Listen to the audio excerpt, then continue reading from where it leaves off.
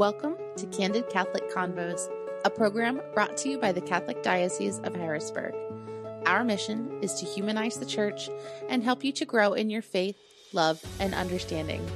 I'm your host, Rachel Trochet, a cradle Catholic who's only human and struggled with faith on more than one occasion.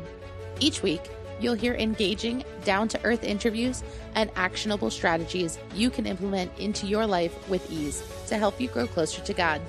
If you're ready to open your heart and step fully into the person God created you to be, then you're in the right place. Let's get started. Hello, and thank you for joining me on another episode of Candid Catholic Convos. I'm not sure if I told you about this, although I probably did. I tend to overshare. But growing up, I studied martial arts and kickboxing, and I was pretty good. I earned the rank of black belt at 16 and was undefeated in point sparring for 2 years. But once I went away to school, I fell out of practice. Once I got my first job and needed an outlet that involved some physical activity, the first thing I did was find a kickboxing gym. It had been a few years, so I had a lot of what we call ring rust. I had to relearn all of the techniques. I had to work on my speed and my punching power and making sure I didn't get hit in the face. One night, our gym hosted a seminar with one of the greatest kickboxers who ever lived, Joe Louis. There's another famous fighter named Joe Louis who was a boxer, but this one was friends with Bruce Lee, and Bruce Lee coined him the greatest karate fighter of all time. He was in his 70s, but he was still just as fast as he had been in the 1970s, the height of his prime, because he never stopped training. During one of the drills, he used me as a partner to show the group exactly how he wanted the move performed, and during it, he stopped to say one of the greatest pieces of advice I have ever heard. You only lose if you fail to learn something. How often do we as Catholics go through Catholic school or RCIA, complete what we need to do, and then just go through the motions? What have we learned about the Eucharist since making our first communion all those years ago? What would happen if we never stopped learning? Today, I'm excited to have Sister Geralyn Schmidt and Father Ben Dunkelberger join me to talk about how we can continue to learn from others and thinking of Jesus as our personal trainer. Many years ago when I was in college, so this is back BC, before the convent and before computers, I had the great privilege of being having a mission experience. It was part of my degree, being a teacher, working in a school for special needs kids. And these students were middle schoolers. And this was unique because in this parish, it was a Catholic school, but this school rented out the classroom space for this specific educational purpose, training and educating the multiple handicap. And because it was a public school in a Catholic space, classrooms didn't have any crucifixes in it. But this parish, it was unique because the church was in the center of this building and the classrooms were around the perimeter. So everybody knew that this was a Catholic building, but not necessarily a Catholic school.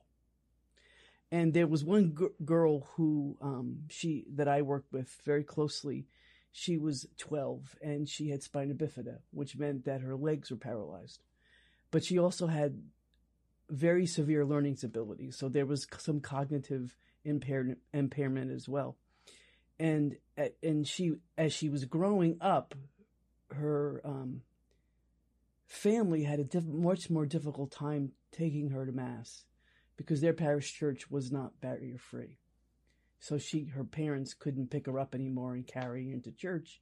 So she was Catholic, and she realized I was wearing a crucifix. And she asked me if I was Catholic. And she asked the teacher if she could be wheeled into church one day. And the teacher was like, forget, no, I can't do that. It's not part of my job. But then the teacher turned to me and said, but you're not an employee. You can do that. And so I did. I opened up the church with the church door, which was open, and wheeled her in there. And the lights weren't on, but the beauty of the flickering candle next to the tabernacle and her audible, she brought in, as she was wheeled into church, that awareness of holy ground, that she was sitting in holy ground, someplace that she didn't regularly go to. And we sat there for 5 minutes, and she cried, and she prayed out loud, and I was taken back by my 19, 20-year-old experience of this young girl wanting to be in front of the Blessed Sacrament when she couldn't. I had no clue about that hunger, that she taught me about that. And I relate that story to you now because we're in the midst of a 3-year Eucharistic renewal. Do we Catholics who understand the beauty of what the Eucharist is all about, do we regularly explain it to our fellow Catholics who really question it? I don't know. Let me read you something from the document that was penned back in November of 2021 as we begin this 3-year understanding of what the Eucharist is. It says, "Faith begins when we realize that we are in need of salvation. We are not self-sufficient. By ourselves we flounder. We need the Lord, like ancient navigators needed the stars." In the book of Matthew we find, "I will be with you until the end of time." Pope St. John Paul II reminds us as he writes, "This promise of Christ never ceases to resound in the Church as a fertile secret of her life and the wellspring of her hope. As the day of resurrection, Sunday is not only the remembrance of past events, it is a celebration of the living presence of the risen Lord in the midst of its own people. He took upon humanity that we might share in his divinity." Have we really owned that as Catholics? Every time we partake of the Eucharist, we experience a little deeper reality of his divinity. That young girl taught me that lesson many, many years ago as she hungered to be present in front of the Blessed Sacrament. For me, she became the teacher, and I was her student. Father Ben, thank you so much for joining me today. I'm really excited to have you here and kind of just bounce some of these questions off of you. Definitely. Super excited. Would you mind telling me a little bit about yourself? Sure. Yeah. So thank you, Rachel, so much. So I grew up north of Carlisle in this diocese in Perry County, and had a great experience growing up with my family, 3 siblings, 2 brothers, kind of really close in age. So for us, it was a lot of sports all the time growing up, and really great. My mom was Catholic. My dad was not initially, but ended up coming into the church when we were in high school about.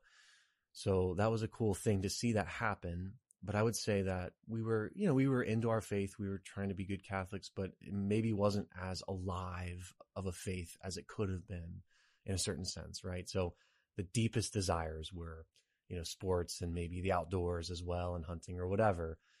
So I went to college at the University of Pittsburgh and studied electrical engineering there.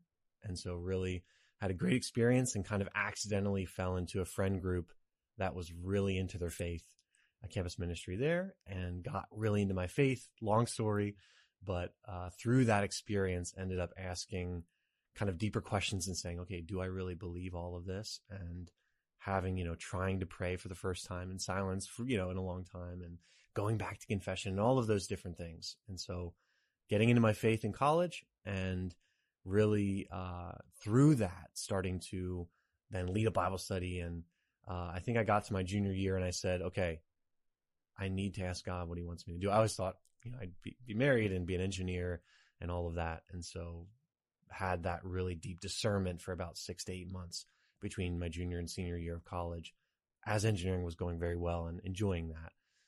So God, what do you want me to do? Be an engineer, or, get married, or be a missionary somewhere, or whatever. So very long story again, but ended up eventually through a lot of prayer, and I had adoration before the Eucharist. I know this is about the Eucharist a little bit. So adoration before the Eucharist was a big part of that too, in prayer. But I eventually really felt called to, at least I thought maybe God was calling me to be a priest. And so made that decision halfway through my senior year of, I really think I should at least enter the seminary and see. So I finished my degree in electrical engineering at the University of Pittsburgh, and then went to seminary at Mount St. Mary's down in Maryland, just south of Gettysburg, and really had a great 6 years there. I'd say about 2 years in, I said, yeah, I really think God's calling me to be a priest. And so I was ordained in 2018 and sent as the assistant down at St. John the Baptist in New Freedom, south of York. And I was the chaplain at York College. And then I went a year and a half ago or so, almost 2 years now, to Shippensburg. So I'm the pastor at Shippensburg in Pennsylvania, that parish, Our Lady of the Visitation, and the campus minister of Shippensburg University. So it's been a great 4 years of priesthood. Really cool. That's really awesome. I love that you were able to discover it while you were on your path to something else. And then you used that and you kind of went back and you got involved in campus ministry as a priest. Like, I think that's coming full circle. That's really awesome. Yeah. It's really been cool to experience campus ministry, as a college student, not too long ago, but then to be able to immediately as a young priest, be doing that for kids. And there's such a deep desire at that age to discover yourself and to, like, what is the world all about as you're getting out of the high school bubble of, like, all this stuff. And so it's really, really beautiful and meaningful to be able to help the college students to ask those deep questions and to try to live their faith in college, which is a really unique time in life. So absolutely. Cool. All definitely about finding yourself in college. Yeah. Figuring out what it is you want out of life. Mm-hmm. So I've heard a lot of people talk about having a truly transformative experience when they receive the Eucharist at some point in their lives. You mentioned that you had an experience during adoration. Mm-hmm. Could you expand on that experience a little bit and about how the Eucharist changed you? Definitely. Yeah, it's a really good question.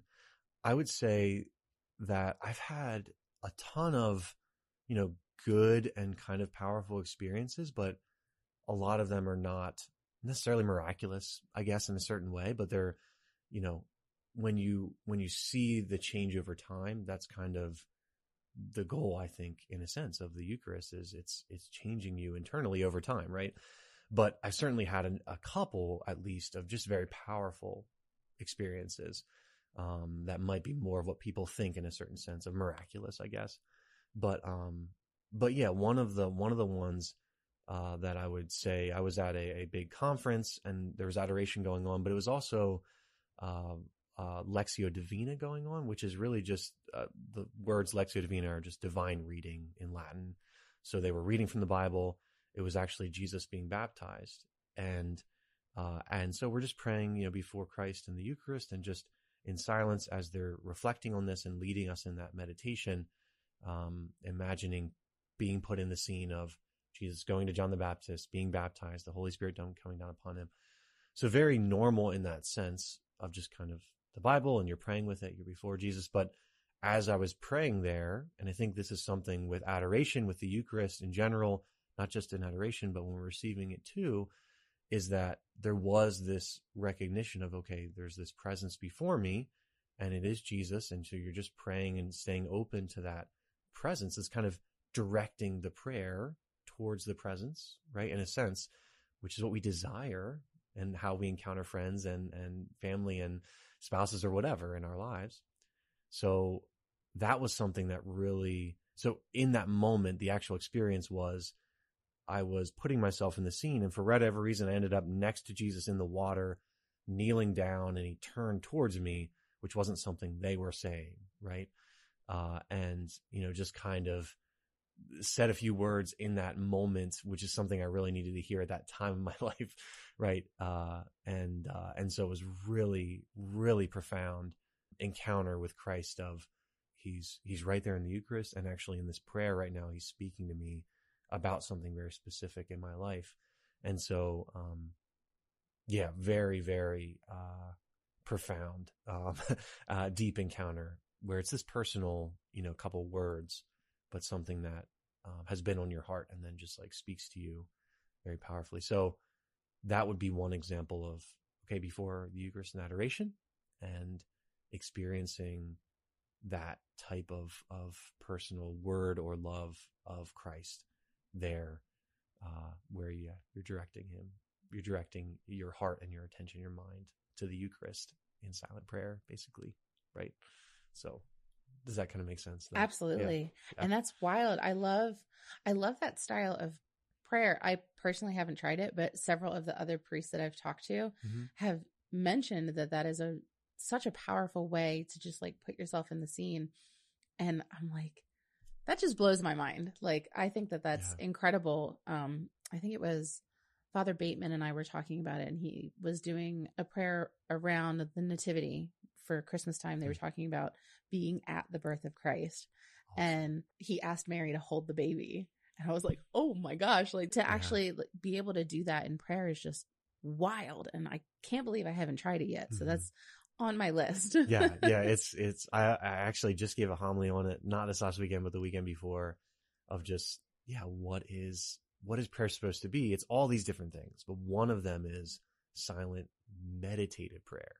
So just to be able to be in silence and to believe that when we're meditating, really we're just reflecting or imagining or all those different things, that God can use that and speak through that very powerfully. So it's really beautiful, and I think important to encourage people, because again, I'd never really done that until college, and someone's teaching me and like, doing that. So unless you're kind of taught into that or showed how to do it, it makes sense. And not a lot of people have heard of it before, but it's good to be able to talk about that and say, just put yourself in the scene, or just imagine, or just, go over the words a couple times slowly. And it really can be very powerful of, an encounter with Christ, because he wants to use that and he wants to speak to us. So right. Anyway. Absolutely. Yeah. Throughout history, there have been hundreds, if not thousands, of reported miracles with the Eucharist. Mm-hmm. In our last episode, Father Bender mentioned one where he had gone on a pilgrimage to see a host that had bled or was congealed with blood. Have you ever seen or experienced a Eucharistic miracle? Yeah, that's a great question. I would say kind of similar and a little bit to the last answer, but I haven't experienced that type of miracle. When people, I guess, usually say Eucharistic miracle, they're usually thinking of that type of thing that Father Bender had mentioned of, okay, the Eucharist is actually like bleeding, or actually, something is happening to a physical change to the Eucharist there. And there are an incredible amount of testimonies of those things happening. A lot of sites you can go to in especially in Europe, but around the world, where it's like, here's, this miracle that's still kind of happening. Like, it's still here. You can test the Eucharist, and there's this incredible tests that have been done of like, it's heart tissue and it's, the same blood type of particular like, it's crazy. That's wild. I should have maybe pulled it up, but anyway, but it's really beautiful. So two maybe quick things on that. So I haven't experienced anything like that necessarily. I would say that there's way, way more miracles that are happening on a regular basis, not just miracles of like faith, but also miracles of healing that we don't necessarily hear about. So one quick thing that there's so many. One quick thing that I will say is, very recently, one of my parishioners, a woman in my parish, was sick with COVID. She was doing okay, but definitely very sick, and has this deep devotion to the Eucharist and just desired to receive it, and eventually was brought the Eucharist by one of our other extraordinary ministers of Holy Communion, and she received the Eucharist. And she was telling me this later, that she was like, I'm probably going to have long COVID. I'm going to have this thing forever. Just feels like it might be that. And she just had this almost immediate kind of physical healing that she experienced. And she was telling me this very emotionally, maybe only a month ago. Right. So I can't necessarily like bring that before scientists and say like, here's this exact, miracle. But so that's one little example of like a physical miracle that just kind of happened. But there's, I think, and this is Christ's primary desire too, right? Is the physical miracles are all meant to lead to the spiritual, growth closer to him in our lives. And so those are the miracles he cares about most. And those are the miracles I think that happen the most often are miracles of faith, of spiritual healing, of all of those different aspects of our life. And so that's what I would say is kind of what I've experienced personally more often is these powerful encounters with Christ of not just maybe his mercy and consolation and love powerfully, but also what we don't usually desire, which is like a word of exhortation or challenge or whatever, right? Which can lead to this greater conversion and closeness to God. And so that can also be a miracle of the Eucharist, of hearing his words speak into our lives powerfully. And maybe one little quick analogy, you can also cut me off anytime if I'm speaking too long, by the way, but the analogy of we often don't, the Eucharist can change us is one of the things that you said. We often don't necessarily in our spiritual lives see the change as this big, we desire these big retreat moments and top of the mountain, right? Transfiguration moments. But often God is doing it little by little in our hearts, the transformation. And so you think of having a garden or you have a plant or flower back here. And when you look at it and you're watering or feeding it and you see the tree or the thing grow little by little, but you don't actually, when you're watching, you don't actually see it grow, right? And so to realize that can be what's happening to us in our life of faith, of supernatural hope, of supernatural love, of virtue as well, that the Eucharist is doing that, changing us, right? As we're trying to grow in those ways in our life, that Christ is doing that through the Eucharist in our heart. So anyway, that's a long answer to, I haven't experienced the miracle in that sense of the physical miracle. But I haven't been able to go to a pilgrimage site other than seeing videos and different things online. But yeah, I've certainly, had many powerful encounters, myself, and then hearing stories of other people and all of these different things. Yeah. Does that make sense? No, it absolutely does. And I love that you phrased it that way. It's it's not, we expect something grandiose, but it doesn't have to be grandiose to be a miracle. One of my favorite sayings is coincidences are when God performs a miracle and decides to remain anonymous. Right. And when you say it like that, I had told Father Bender, I'm like, I've never had an experience like that with the Eucharist. And then when you say it that way, I'm like, well, there was this one time I was I struggle with anxiety and I was in the middle of a panic attack and I was felt called. I was I need to go to church. So I packed up my 3 kids who are all 6 and under. We drove to church. I'm still having a panic attack during mass because there's 3 little kids and I'm already in the middle of it. And I remember getting communion and feeling better. I wasn't completely out of the panic attack, but it ended a lot faster than it normally would have. And when you put it like that, I'm exactly. Oh, that was an experience. Right, so, I love that it doesn't have to be what we traditionally think. Exactly. You can have these little moments and God just decided to remain anonymous. Right. That's, I love that. Beautifully said in that sense of God deciding to, remain anonymous. I love that as well, a way of connecting that. But it's, thanks for sharing that. That's really beautiful. At the end of the liturgy of the Eucharist, the priest puts the host back in the tabernacle. Mm-hmm. And I used to be an altar server, so I remember the whole spiel. Gotcha.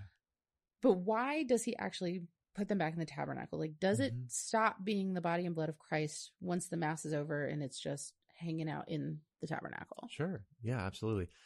Yeah, we certainly believe that it continues to be the body and blood of Christ in the tabernacle.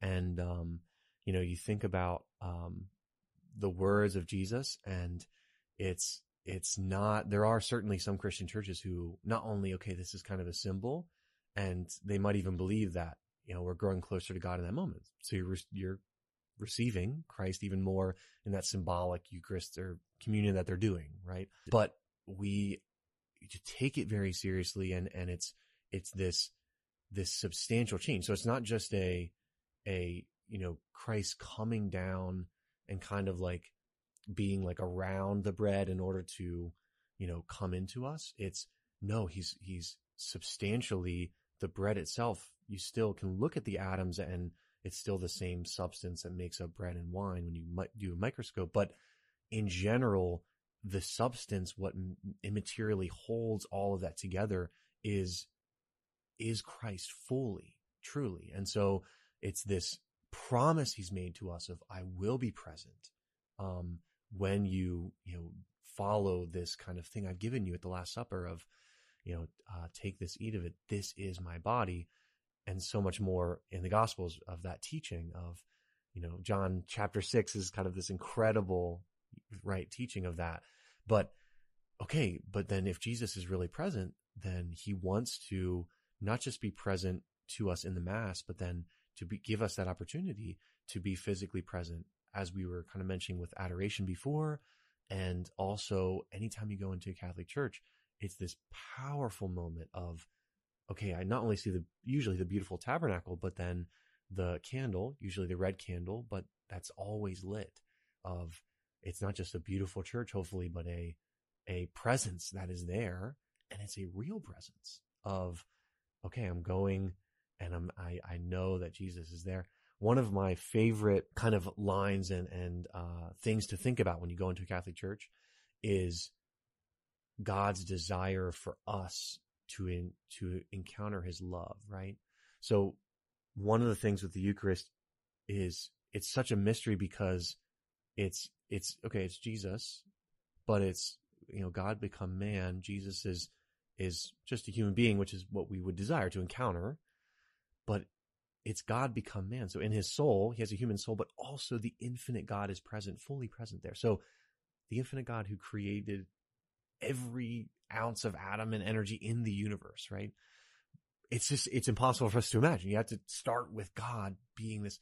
And so how small he makes himself in communion that we're able to even encounter, be able to handle that, right? It's this infinite power that we're taking in.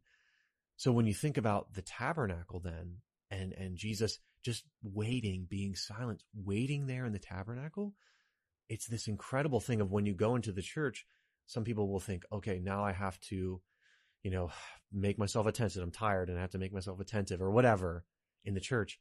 But in reality, it's where you start is there is Jesus, the infinite God, waiting there for me to come into the church to pour his love out into my heart. Like his deepest desire is to wait for us to do that, right?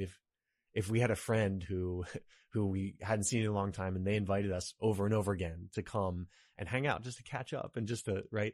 It'd be like, sorry, I can't come. Sorry, I can't come. Sorry, I can't come or something.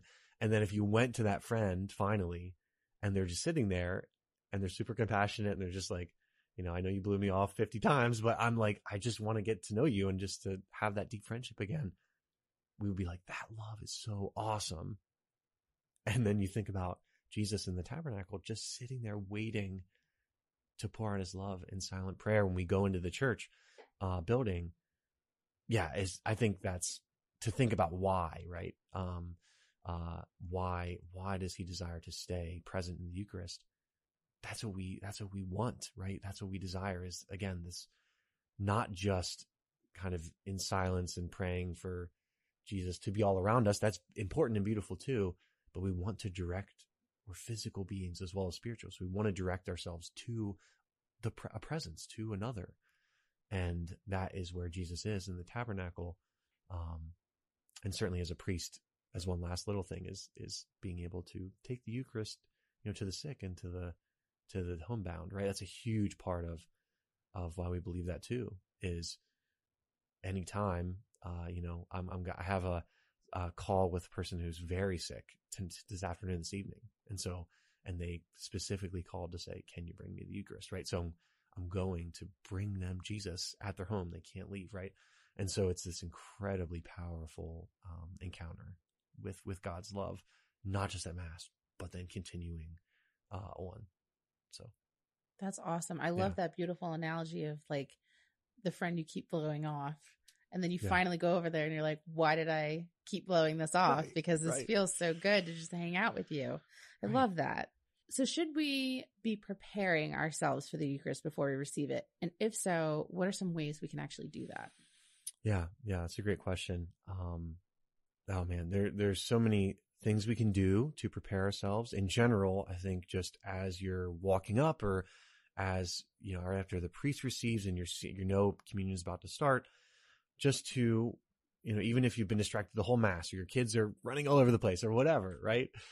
Just to make a little act of faith is so beautiful, of just, okay, Lord, I know that, you know, I'm about to receive you. Just help me to open my heart and, you know, receive you fully, so that your love comes into my soul and transforms me. That little act of faith is so powerful. Whether it's at the last moment right before receive, or whether we have maybe a little more time to prepare leading up to that. There are specific prayers that you can look up, certainly, that actually are for preparing to receive, that saints or different people have written. And I would say one of my favorite moments in the Mass, there's two things. One of my favorite moments is the offertory.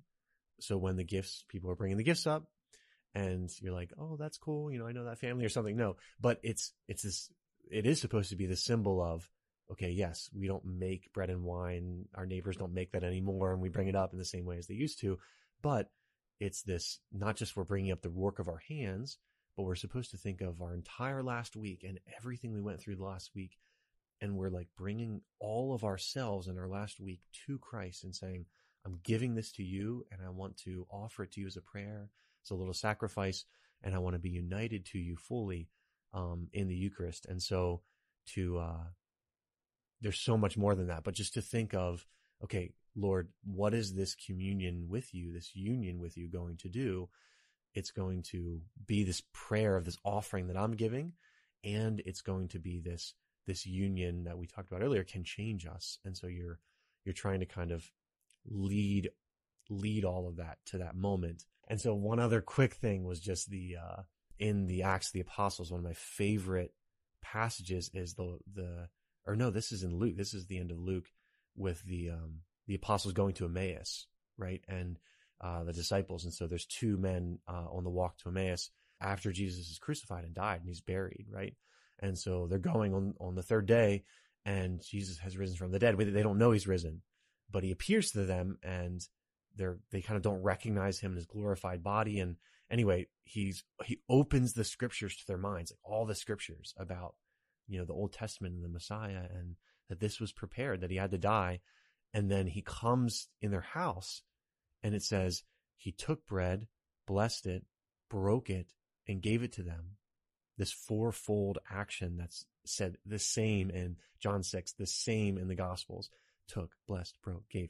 We say that same thing now at the Mass. And then it says after he broke the bread, he disappeared from their sight, and all that was left was the bread, and he was revealed to them in the breaking of the bread. The disciples encountered Jesus in the first Mass, right there, right?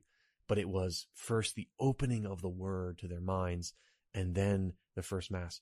And so one of the awesome things is to the whole Mass be thinking, in all these prayers and all these things and all the homilies, whatever is happening, is there just one word that you might be saying to me throughout this whole Mass, right? And then you can take that word or that phrase or whatever with you and kind of use that word as a meditation as you're receiving the Eucharist as well. So there's so many ways that we can prepare ourselves to receive. Again, the first thing I think is the most important. Just, it's okay if you're not perfect or whatever. And it's just a little act of faith of, my heart's not perfect, but I'm just trying to like prepare and receive you and be united to you perfectly. So I said a lot there. No, that's awesome. And I am for sure guilty of being one of those ones like, okay, this row gets up and then I'm going to get up and we're going to walk. And you're so focused on like the actual walking and like making sure you don't trip and like, I got to remember to bless myself and all that you forget to like listen. Yeah.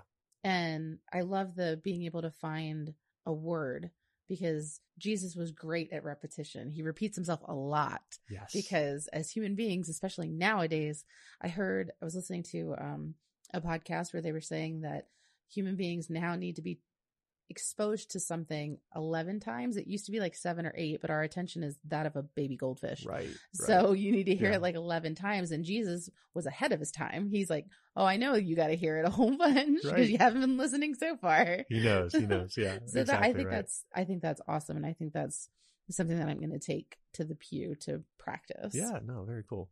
The Catechism says that we need to have gone to confession before receiving the Eucharist. Otherwise, it's considered a mortal sin. Mm-hmm.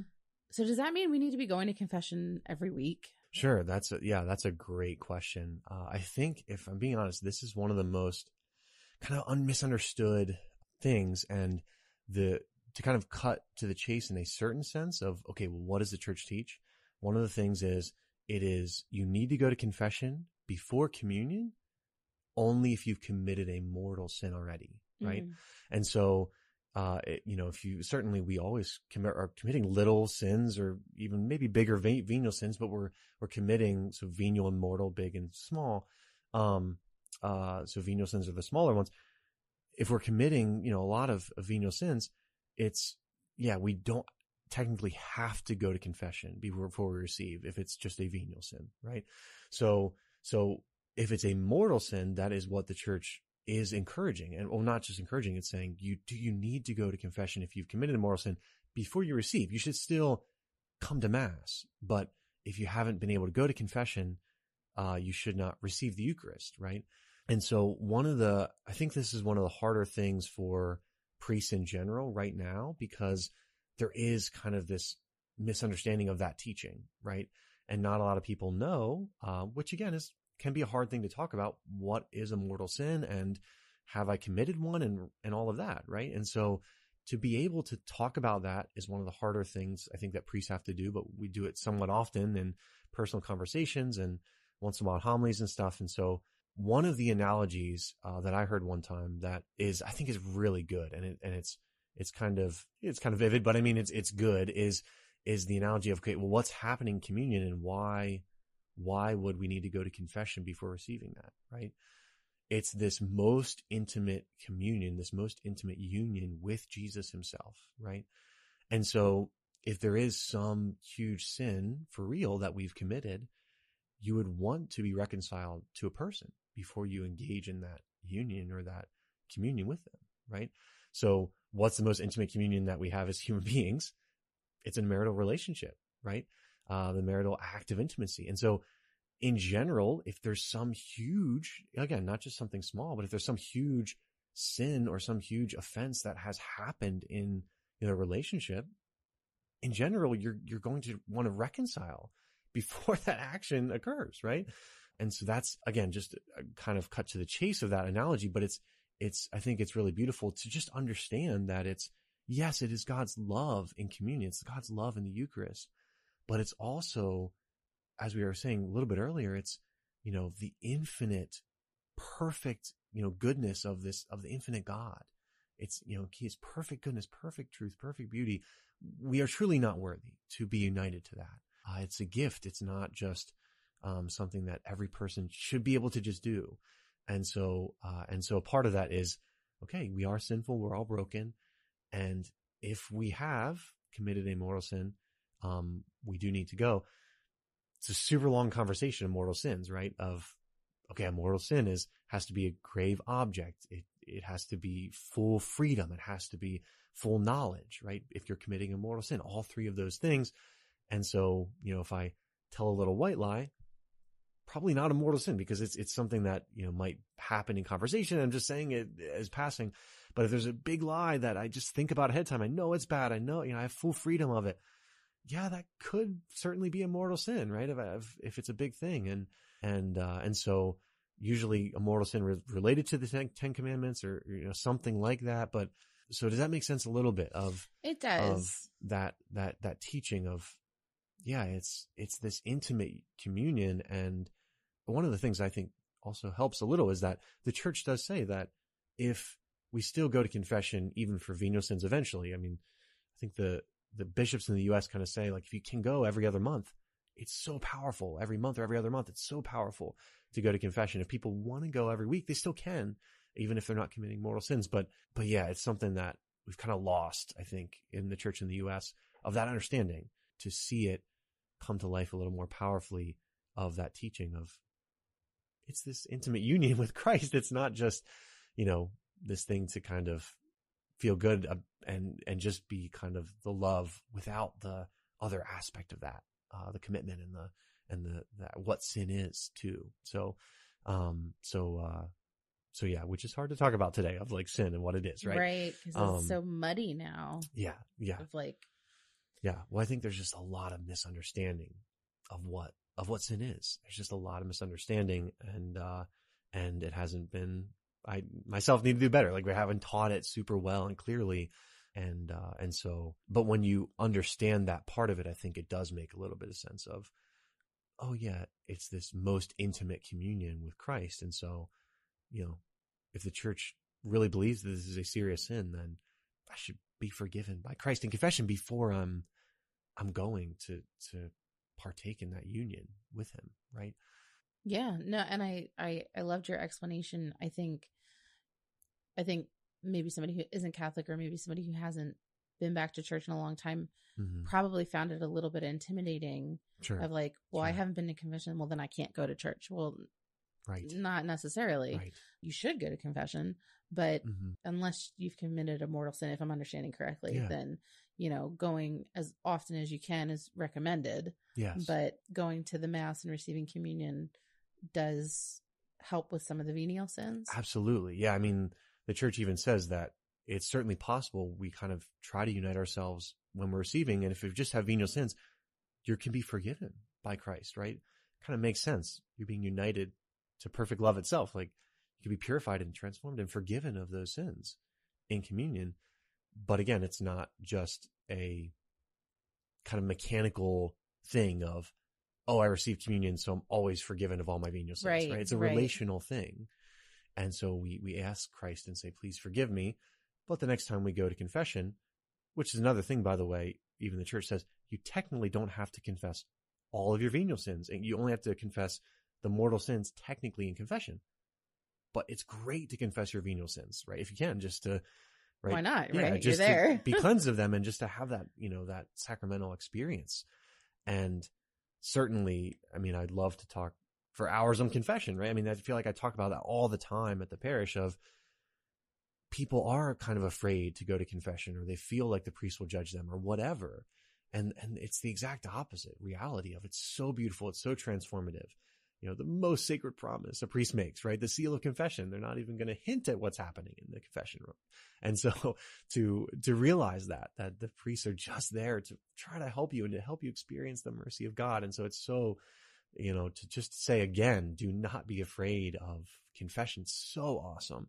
And I understand that intimidation, right, thing of, if you haven't been back, oh man, it feels like that's so intimidating, but the mercy of God is infinite. It's endless, right? Even if we've done something that we are having a hard time forgiving ourselves for, God wants to forgive you for those hardest things. I mean, that's what he wants to forgive you for, right? There where we think, I'm unforgivable. What about what I've done? God, yeah, the forgiveness is so boundless, right? And inexhaustible, but it goes back to the love being this. But he doesn't want us to just stay where we are. He loves us too much. He wants us to move forward in virtue and grow little by little. And so, it's both and of Right. the forgiveness being infinite, and the love being always transformative as well. Right. Right. He doesn't want to turn us away. He wants us to keep coming back. Exactly. Yes. I love that.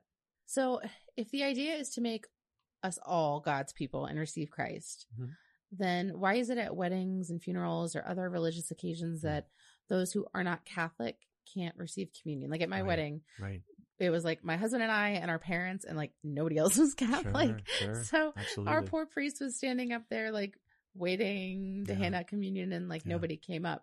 So why is that? Yeah, I really appreciate that question. And it's similar to what I was just saying, but there's, I think, something else that we can add to that, right? Of one of the words that Christ says in the Last Supper, that Jesus says, is, "This is my blood of the new and everlasting covenant." And it's like, oh, that sounds pretty cool. Like, all right, new and everlasting covenant. What does that mean? Right? When he would have said that, all 12 apostles would have been like, what? Because the covenant was the thing for the Jewish people. Okay, this is the covenant. Covenant simply means this sacred oath, this sacred promise with God. And so when you start to study a little bit of the Old Testament, one of the first things usually you'll study is all of the Old Testament covenants, all of the Old Testament promises that God has made with Abraham, with Moses, with David, with, all the different people in the Old Testament. He's made them over time, little by little, and these big, promises. And when I say oath or promise, it's this mutual commitment to another person of not just, of saying, okay, it's not the word that's often used as contract for it, right? Of, okay, I will be faithful, right? You can imagine King David saying, I will be faithful to you, God. And God saying, I will be faithful in this way. I will always be there for you. I will always, help you. And so it's mutual commitment from God and from God's people, but it always involved this commitment to believing in who God was and this commitment to live what God was calling us to live. So the covenant, yes, okay, a contract in a certain sense of here's what we're supposed to believe, here's what we're supposed to, the moral life, right? We're supposed to do or live. So that's kind of the covenant promise. And that's always been not just there, but it's always been sealed by a sacred meal throughout the whole Old Testament, right? And so every single time you see it be sealed by this sacred meal. One of my favorites, which might be a little bit vivid, that could be helpful, is on Mount Sinai with Moses and, the Israelites just escaping Egypt through the Red Sea, and they're there.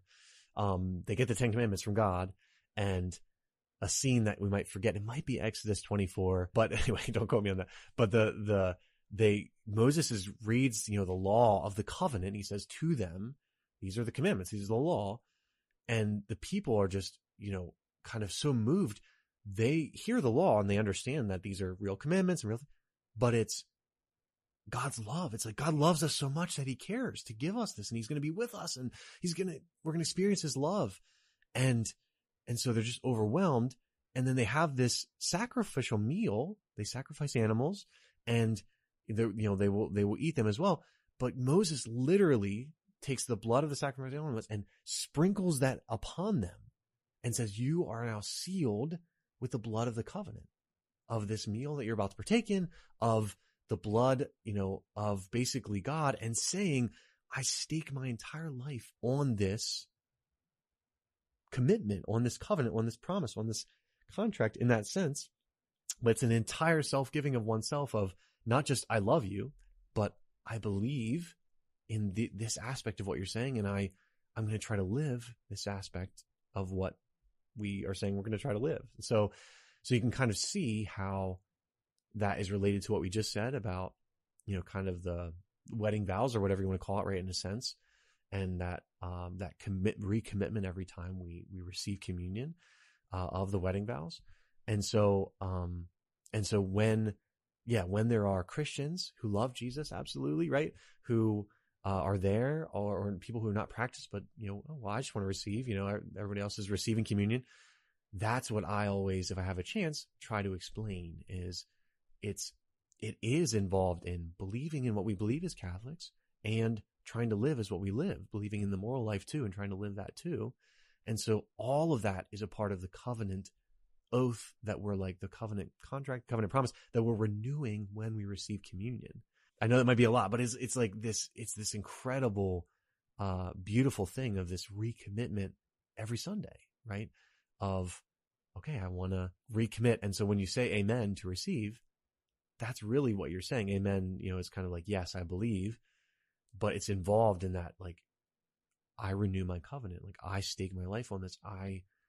I commit my entire self to this. That's what's involved in that commitment. So it would be a contradiction for someone to come up for Catholic communion and to say, amen, I believe the Eucharist is really Jesus, amen, and I believe all that the Catholic Church believes about Jesus and about how we're called to live. I'm recommitting to that.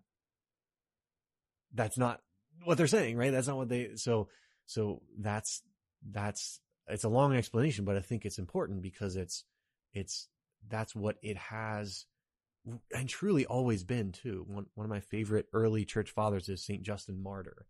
And he talks about this in the 150s AD, right?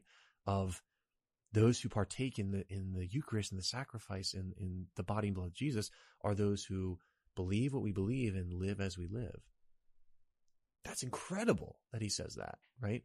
In 150 AD, that theology is so developed and clear, right? Of the Eucharist back then. So yeah, you can always cut me off, but I'm just talking. But yeah, I hope that maybe is helpful a little bit.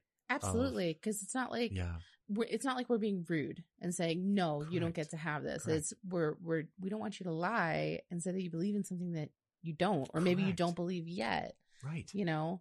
Mm-hmm. So I think that was a beautiful explanation of like, we're really not rude. Correct. And we are, which is what I say too, like we're always inviting people to consider the Catholic faith, right? There's never manipulation or tricking people, but it's always just like, we think this is true. We want you to partake of it. We're not just saying you can never partake of it. Like we want you to be a part of the Catholic Church, right? But it's this covenant commitment that is beautiful. And Christ is calling you to. And so people only view it in that sense of like, oh, you're denying me. You don't want me to be a part of this.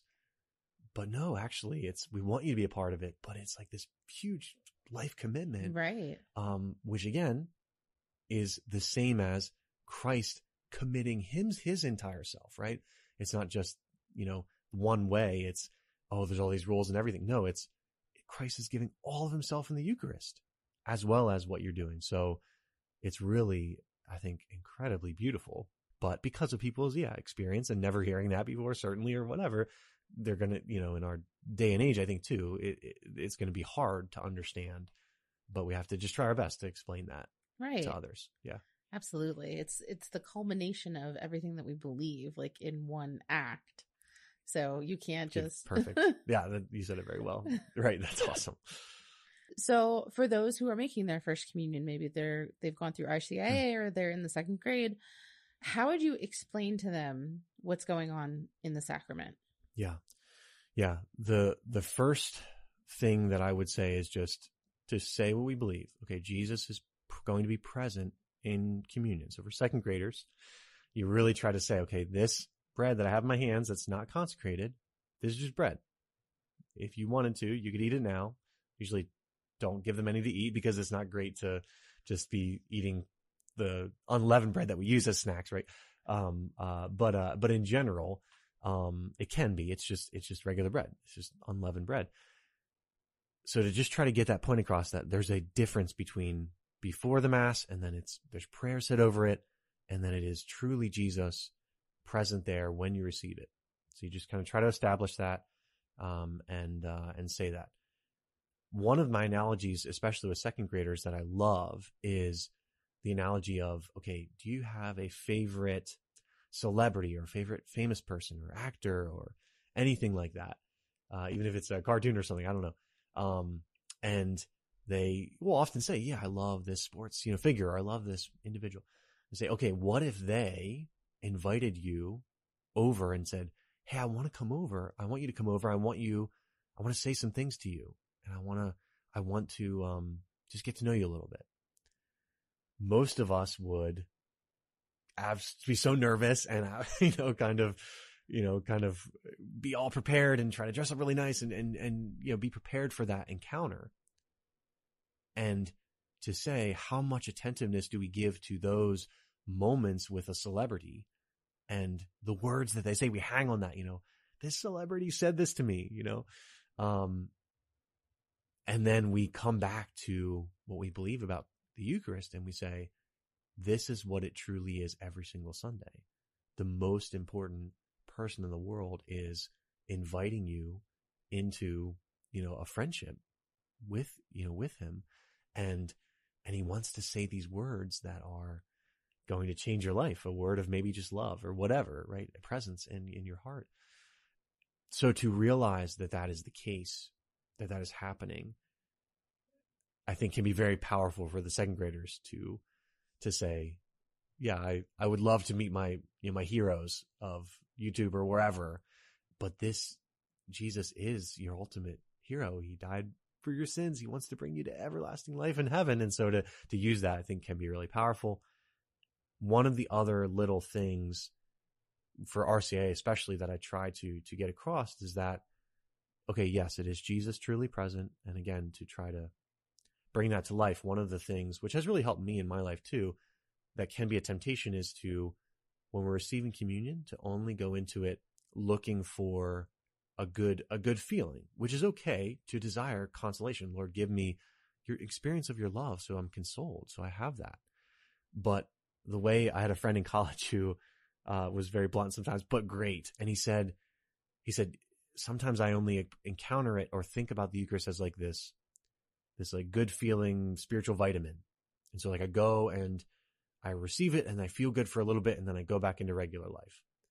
Well, wait a second. Jesus is a person that's alive. Yes, he's the infinite Spirit of God, but he is a person that's alive. And so when I encounter that love, that infinite love, am I willing to listen to the person speaking and leading me and directing me? So not only in that moment, I kind of mentioned this earlier, of a word of maybe exhortation or challenge or something we need, maybe just a gentle encouragement of, continue on, right? Whatever. But also, do I believe then that Christ is continuing with me, with that presence throughout the rest of my week? And to see it that way, that we have this incredibly powerful encounter with the Eucharist, but then it comes with us into the rest of our week. And it's truly Jesus, walking with us in our souls.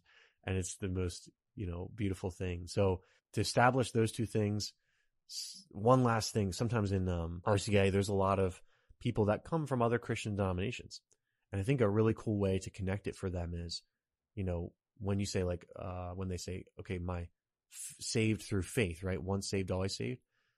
In that moment where they felt like they were saved, right? Where they had that encounter and that act of faith, and I've experienced Jesus's forgiveness and salvation and love, and I know that I'm saved, right? That idea, they've made an act of faith in that moment. And they believe that Jesus on the cross 2,000 years ago has transcended time and history. And that effect of Jesus on the cross, those effects come present to them and save them in that moment, right? The same is true, but even more so of the Eucharist. We believe that we are transported back in time for the entire Mass. And we are sitting before Jesus on the cross. We're sitting at the Last Supper with the apostles. We're sitting at the resurrection, the entire Paschal mystery. We are present there. And it is an incredible thing to say that's where we're transported to in the Mass, is 2,000 years ago to Calvary, to all these moments. And we're meant to think of, no, Jesus is not re-sacrificed, but that love becomes present from that one moment in history. And we can experience the effects of that and be united to that and brought up into that mystery. So that is another thing that I will try to bring out of, yes, we want the Mass, we want the music of the Mass to be beautiful. We want all of this stuff to be as beautiful as possible.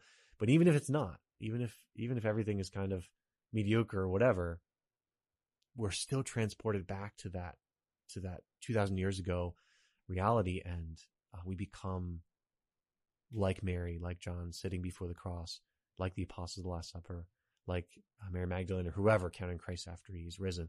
I don't want to keep talking. It's something that's so incredibly beautiful. Those would be some of the things that I might spend some time on. No, it's very beautiful. And the reference to your friend about Jesus being like a vitamin, maybe he's not necessarily a vitamin. He's more like a personal trainer.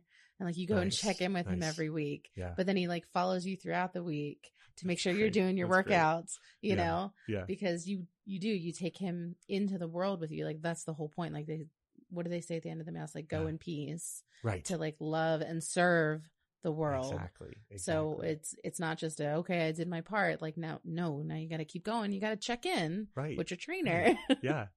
And the personal trainer that's not just there to say, do better, but the personal trainer who's also, a close friend or even who's spotting you on the rack, who like picks you up if you trip, who says, take a break and like Yes. just rest, right? Today's just a like, rest day. Yeah, just realize how much I love you. Like, it's okay, that's the most important. But yeah, that's a beautiful now. The personal trainer analogy is awesome.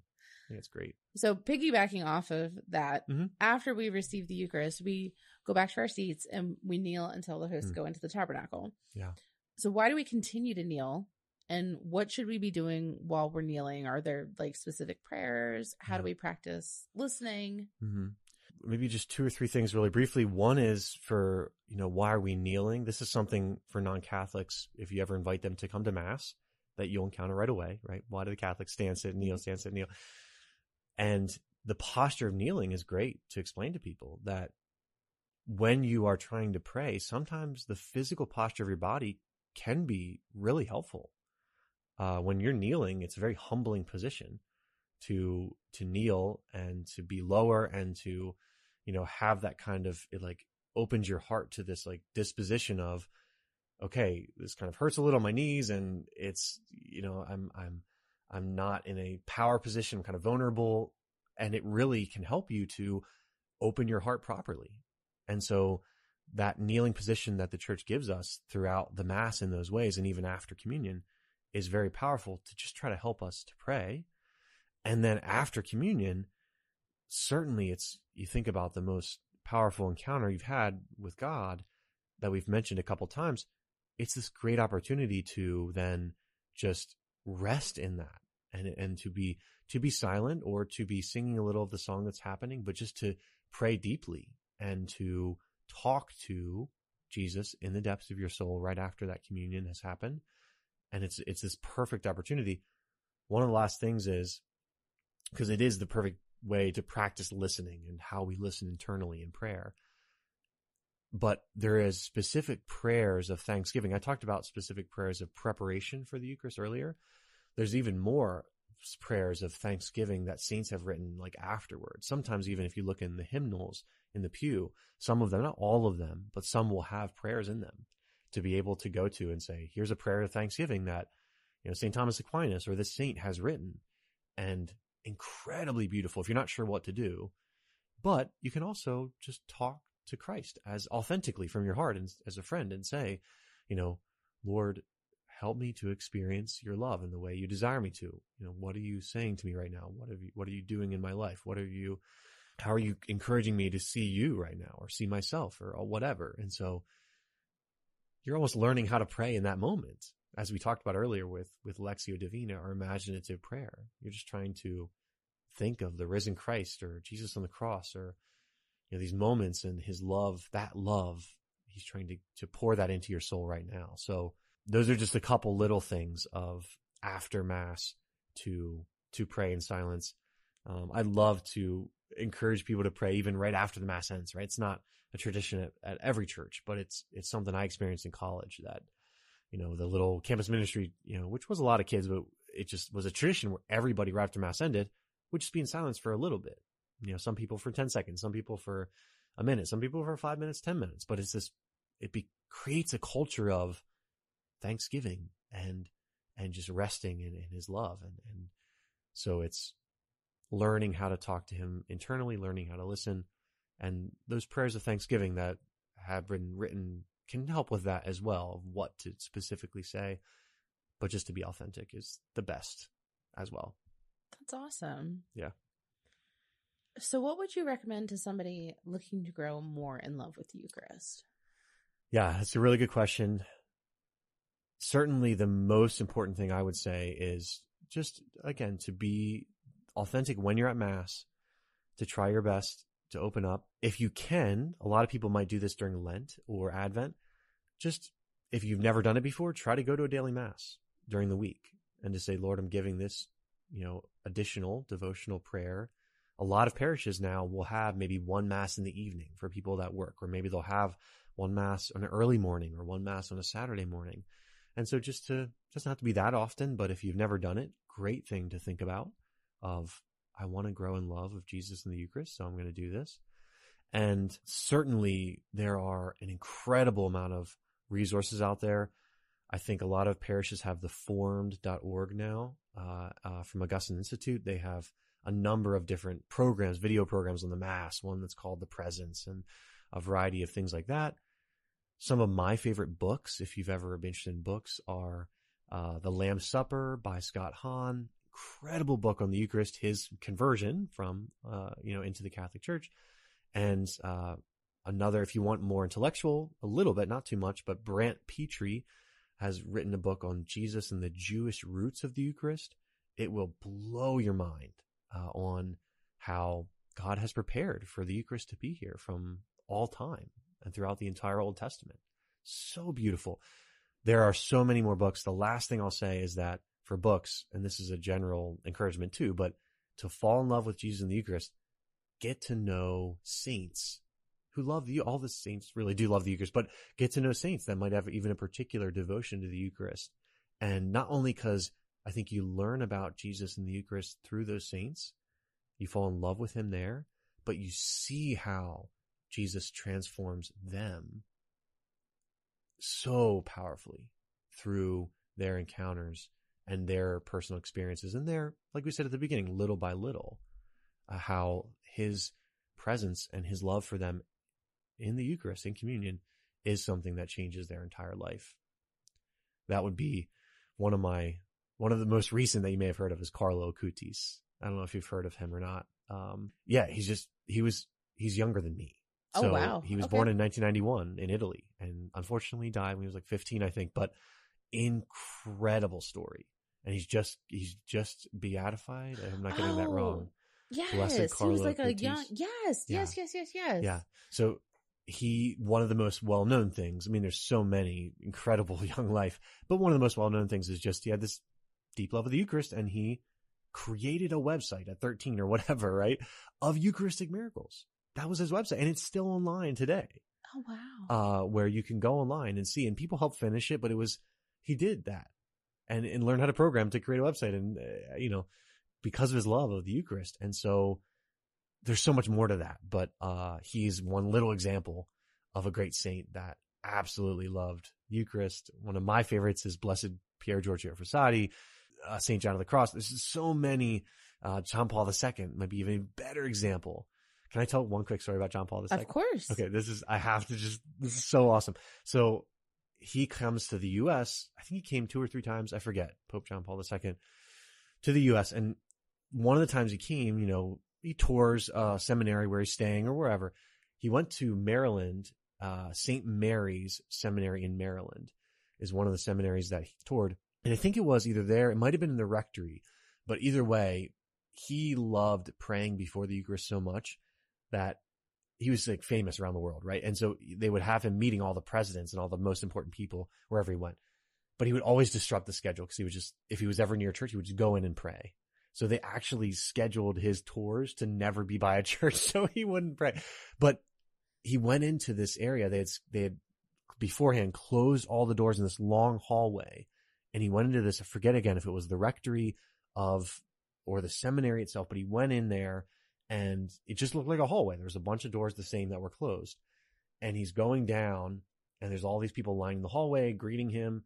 And he stops in the middle of the hallway and he turns to his secretary and wags his finger like, no, and opens the door, which happens to be the door to the little chapel there, and walks in and prays for a long time before the tabernacle. He was a walking mystic, really. I mean, he was a walking saint, right? But just this incredible love of the Eucharist in so many ways. Anyway, that's my last little thing of look to grow in love of the Eucharist. Don't be afraid to get to know a saint and see how they have loved the Eucharist in a big way or a little way, and how, it can be so beautiful and powerful to encounter Christ's love there. Yeah. Father Ben, thank you so much. This is such a good episode. I'm really excited to get this out into the world, and I hope whoever needs to hear it hears it. Yeah. Thank you. I really appreciate the opportunity, Rachel. And it's just, it's a great gift to all of us. So we're trying, all of us, to receive it, to live it out, and to, witness it to the world. Yeah. It's something the world desires. It's something that we desire. So it's what God has given us, and it's Jesus. So yes. It's beautiful. Thank you so much for listening. Our goal at the Diocese of Harrisburg is to walk with you on your faith journey. So if this episode resonated with you in any way, the easiest way to show your appreciation is by sharing this program with your network or by leaving a review on your listening platform. You can also support us financially by making a donation online at hbgdiocese.org/DAC and clicking the Make a Donation button. Thanks again, and we'll see you at church on Sunday.